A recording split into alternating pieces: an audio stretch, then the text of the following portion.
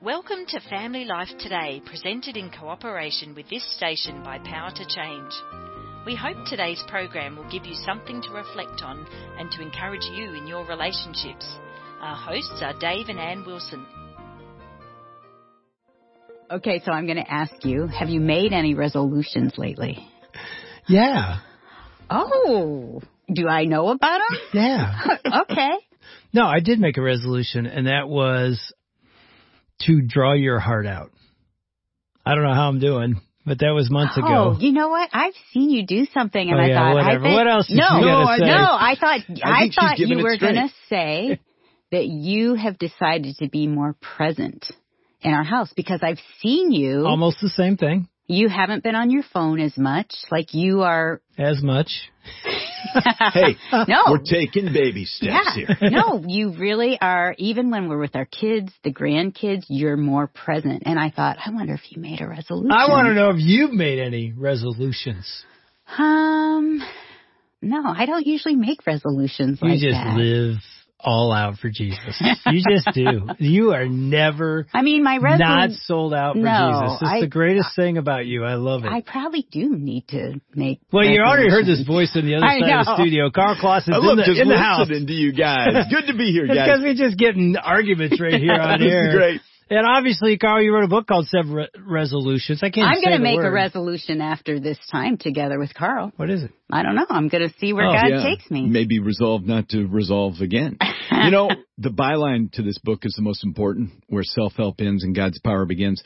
2 weeks after January 1 of every year, studies say 85% of resolutions have been broken. Yep. 2 weeks. Yep. Resolutions are great if you're agreeing with God to let His power work in you. Mm-hmm. They can change everything. But if you're just playing, I'm going to suck it up, I'm going to bootstrap this thing, you're going to play spiritual whack-a-mole because you may win in one area, but whoop, here comes a critter over here, and it's going to eat your lunch. And God wants more for you. Yeah, so we've walked through, you've got 7. I think we've walked through at least 4 or 5 of those. Yeah, you can pick any one you want us to hit on today. Which one you going to hit? Well, let's begin with why I'm even here. About 20 years ago, God allowed me to get a mission statement for my life. 20, you've had it for 20 years. 20 years. Has it changed at all? Never. Wow. It did for about 2 years because I started working it and honing it. But I remember hearing a wise man say, you got to hone in on how God's designed you. And I started working that plan. So I exist to inspire a spiritual revolution within the church that reaches the world. So I'm a churchman at heart. Yeah. My heart is the church. But here's what I've learned. Some people have said, oh, man, you get this heart of an evangelist. I have a heart of an evangelist. But the thing that fires me up most is watching the church so on fire that it's doing what Paul said I'm supposed to do, equip the saints to do the work of ministry, that we're creating this movement, this cresting wave, if you will, of people that are out there reaching this world for Jesus. That fires me up. Yeah. It gets me out of bed in the morning.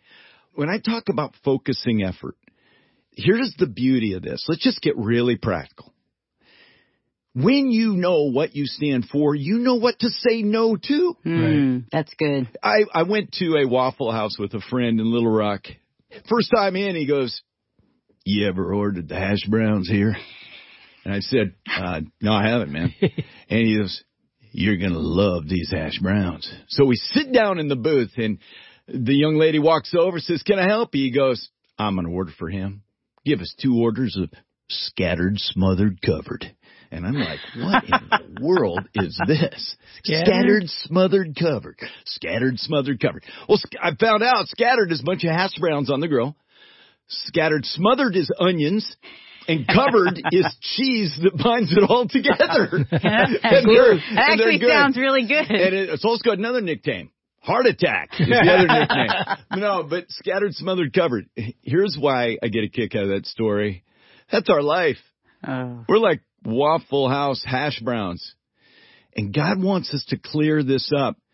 This resolution of focus effort, I am rabid about, and here's why. I think the complexity of life in America today is more complex than even 2,000 years ago. Yeah. Now, I'm not saying... What do you mean by that? I'm saying just the phone alone has got multiple opportunities for spiritual compromise, for frittering away time. You know, one of the greatest lines I ever heard was from a man named Gordon MacDonald. He said it, and he is right. Unseized time flows to our weaknesses. Wow. But you can't begin to, and we might talk about redeemed time in a moment here, you can't begin to redeem time until you've got a focused life. And some people might freak out right now going, oh, I don't have a mission statement. More stuff I got to do. Every time I listen to Dave and Ann, I got more stuff I got to do. No, slow the roll. Everything's good here. I will encourage you, though, when you were in your mama's womb, all the days that were marked out for you, God had penned them down. Everything. You were knit together in your mother's womb. There's a uniqueness to you. There's a unique design. And then when Christ ascended, according to Ephesians 3, he took captives captive and he gave gifts to man. So you got this unique design. I'm made in mom's womb this way. I am the way I am. That's great. I have certain passions. And by the way, Christian, could I just say this right now? Quit apologizing for the passions that God puts in your heart. Don't do that anymore. If God places it there and you've got good friends that you've chosen that are around you that are helping be guardrails of wise counsel, go for it. But you combine the unique purpose and design that God's given you when you were designed in the womb with the spiritual gifting you've been given, and you begin to massage those things with a few key words, you get a mission statement. Here's what's awesome. I don't do anything in my life. I don't do a job that I work at right now. I don't take meetings. I don't take appointments that are outside of my primary focus. I have a mission statement. I stick to it. And here's what's sweet. It shows me what to say yes to and no to. I get more joy. And actually, I am able to be a much better husband because I'm not out there scattered, smothered, covered like fries at Waffle House. Yeah, and I remember when I first got in ministry, I thought we should develop our weaknesses. That's what we should do. And, yeah. You know what I mean? Yes. And of course, there's some truth to that, but I realized over decades of ministry, no. God made you with strengths and gifts. Yeah. Milk them. Yeah. Use them. Live in them. I remember one of my first preaching classes ever in seminary, we had to do like a 10-minute little trial sermon, and the students then gave feedback, right? Yeah. So I get up and do my little deal, and I sit down. I'll never forget this. And so the teacher goes, okay, go ahead, guys and gals. Tell Dave, what you think. And they went through their little things, and basically they said, you're a good storyteller. You're not a very good teacher. Whoa. You don't, things aren't clear, link the blah, blah, blah. stories to the text. And I'll never forget, I'm sitting there, I'm sort of discouraged, and the teacher goes, so Dave, what'd you hear? And I said, I heard I shouldn't preach. Yeah. He goes, Dave, you heard the wrong thing. Heard the wrong message. I go, what should I have heard? He goes, you're a good storyteller, milk it. Every sermon you give should have stories. Yeah. Make sure you have stories. Now, the other part, explaining, and you can get better. You got to learn how to get better at that. But you are yes. never going to preach a sermon without stories because that's what you're good at. Well, guess what? 40 years later, he was right. I always make sure stories are in there. And I had to get the other part better. But I think we live in this world where we think, I got to make my weaknesses better. Yeah, of course you want to get better at that. But you want to live and thrive in what God's gifted you to do. That's what you're saying. Yeah, and I've got a young team, but it's really funny because when we get our staff together and they get in a room, the average age is about 28. That's awesome. Until I walk in, and then it goes to 49. No joking. But here's what I love. And this is what being 62 does for you. You've lived enough where you go, okay, we've bumped along. And I did that. I went to him and I said, listen to me. You guys have gone through this. You know your mission. Stay in your lane. And here's for two reasons. One is excel at how God's designed you.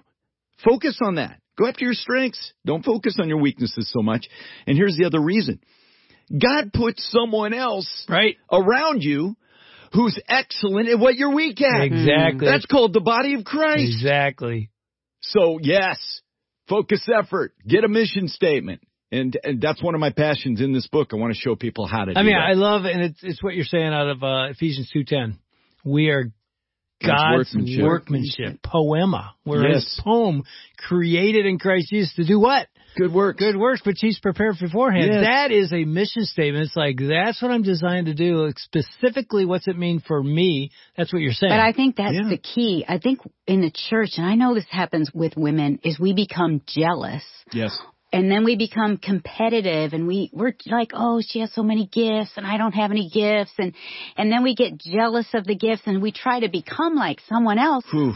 When there's enough air that we can all breathe it. And there's enough gifts that God's given us that we can all live in and really just grow in our giftedness and our passions. And I'll say to people, if you want to know why you are here, look at what you're passionate about. Look at what you're good at. But look also where your pain has been. Big time. Because sometimes that pain can lead us into that gift. Okay, what's redeem time mean? Ooh, this is one of my favorites.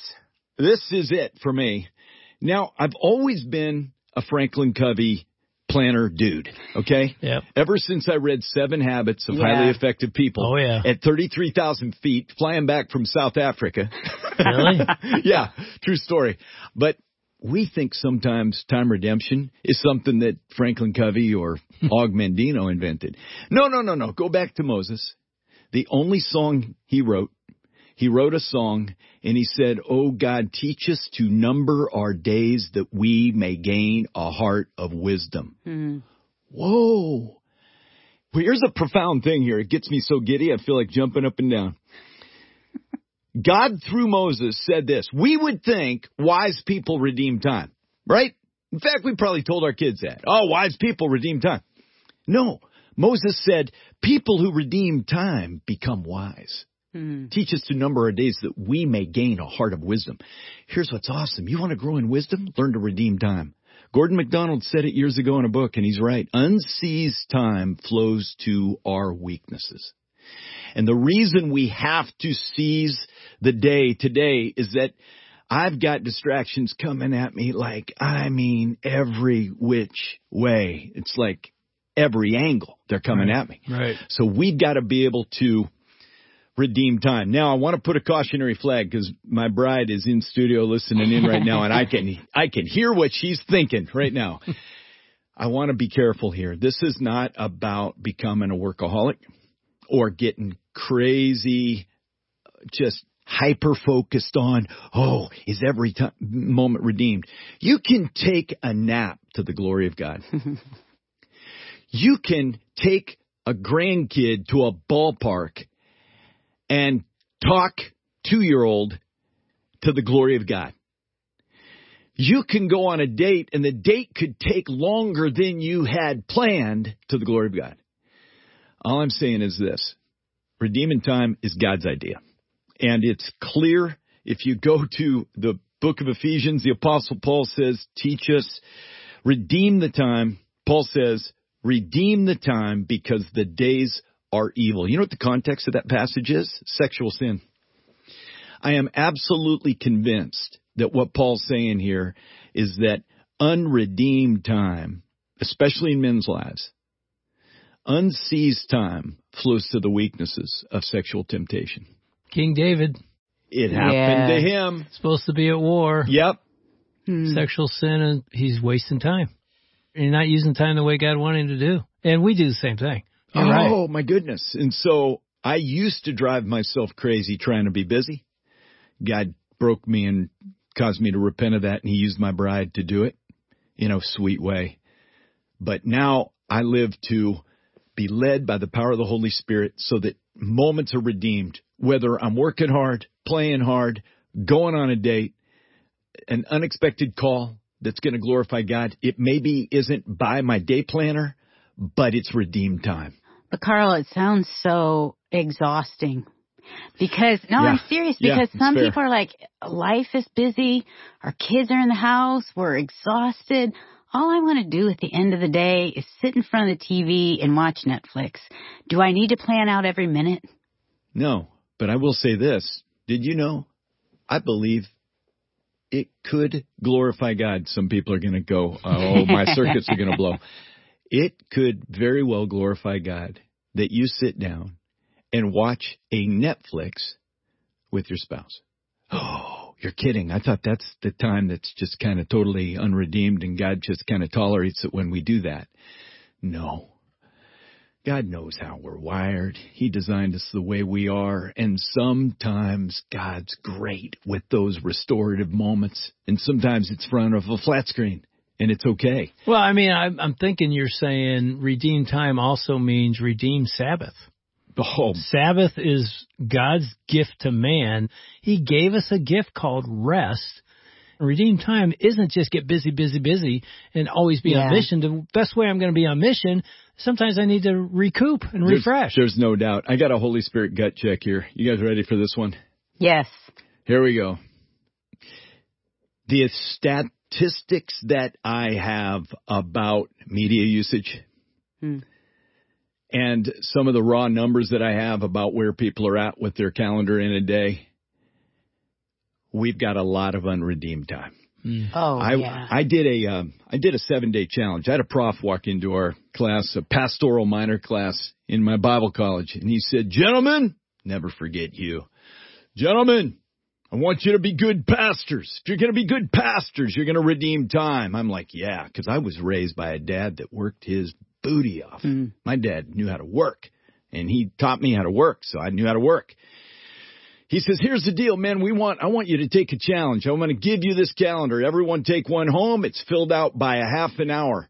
Now, I don't want you getting too crazy on this one, but I want as best you can account for every half hour of a day. So when you wake up in the morning, just for 1 week, I just want you to do this redeem time challenge. Who's up for it?" My hand's first in the air. Well, then peer pressure, everyone's hands in the air. Let me tell you something that happened to me. Here I am. I'm newly married. We got a little boy. I'm a youth pastor making $450 a month. I was bringing home the cheddar, man. And I'm building decks on the side. And I'm a full-time student. That's a lot. Mm-hmm. So I start out on this redeem time challenge. You guys might know where this is going. I start in first day, every half an hour filled. Second day, every half an hour filled. But I'm starting to notice something. I've been knocking down the ducks so well, I'm starting to pull things from Wednesday into Tuesday. Wednesday comes, knocking down ducks pretty well, but Thursday, starting to dry up. I'm starting to invent things that are taking 15 minutes. I'm saying I'm lying, and I'm going, that took an hour. Friday comes, I'm like, Sabbath day rest. Got to have a Sabbath. This is it. Saturday comes, I'm back on the treadmill. Here's what happened. I found that even though I was a busy guy, there were some hours in my life that were yet unredeemed. And God doesn't want us busy. No, God doesn't want us busy. No way. But he wants us out of that squeezable hours that get frittered away. Especially on our phones. I can be on my phone for a long time scrolling. You ready for this? National average on phone outside of work. National average, 5 hours. I believe it. A day. A day. I'll tell you, this has gotten so convicting for me because I found myself, I got to be up early to do radio at 5 a.m. What time do you get up? Too early. Let's just say that. I need 7.5 hours sleep. Yeah. And I found myself taking a phone and being on it too late. So I found 2 friends, and you know what they have? They have gone into my iPhone, and they've gone into my settings that blocks my phone out. You know what? My smartphone becomes a totally dumb phone every night at 7:30 p.m. There's no way to access the internet. In fact, I had it blocked out so bad one night, I was driving home from an elder meeting with my bride. I didn't know how to get out of this neighborhood. I go to plug in my maps. My maps is shut down. So I'm having to go home the old-fashioned way. What's this cross street? What's that cross street? I mean, it was horrible. But, man, it has served me well. Just having that accountability to redeem time to get to bed. Yeah. Whew, makes life so much better. You know, as I listened to you even the last few days, this is what hit me. How bad do you want it? That's what just hit me. How bad do you want to walk with God? How bad do you want your life to change? How bad do you want to make a mark on eternity? This is your moment to say, I want this, and I'm going to make the resolution, and I'm going to get some accountability, choosing wise friends to help me do it, and my life's going to change by the power of God. Mm-hmm. Dallas Willard is one of the greatest authors on spiritual formation. He's gone on to his reward, but he said this. I was reading his book, again, rereading one of his books, and he said this: our behavior always follows our belief. Yeah. Dave, you're right. To the listener that's out there, I don't ask that you let your behavior start shifting. Get a belief boiling that there is a gap between where you are today and God's promises. And go take hold of those things. Go get them.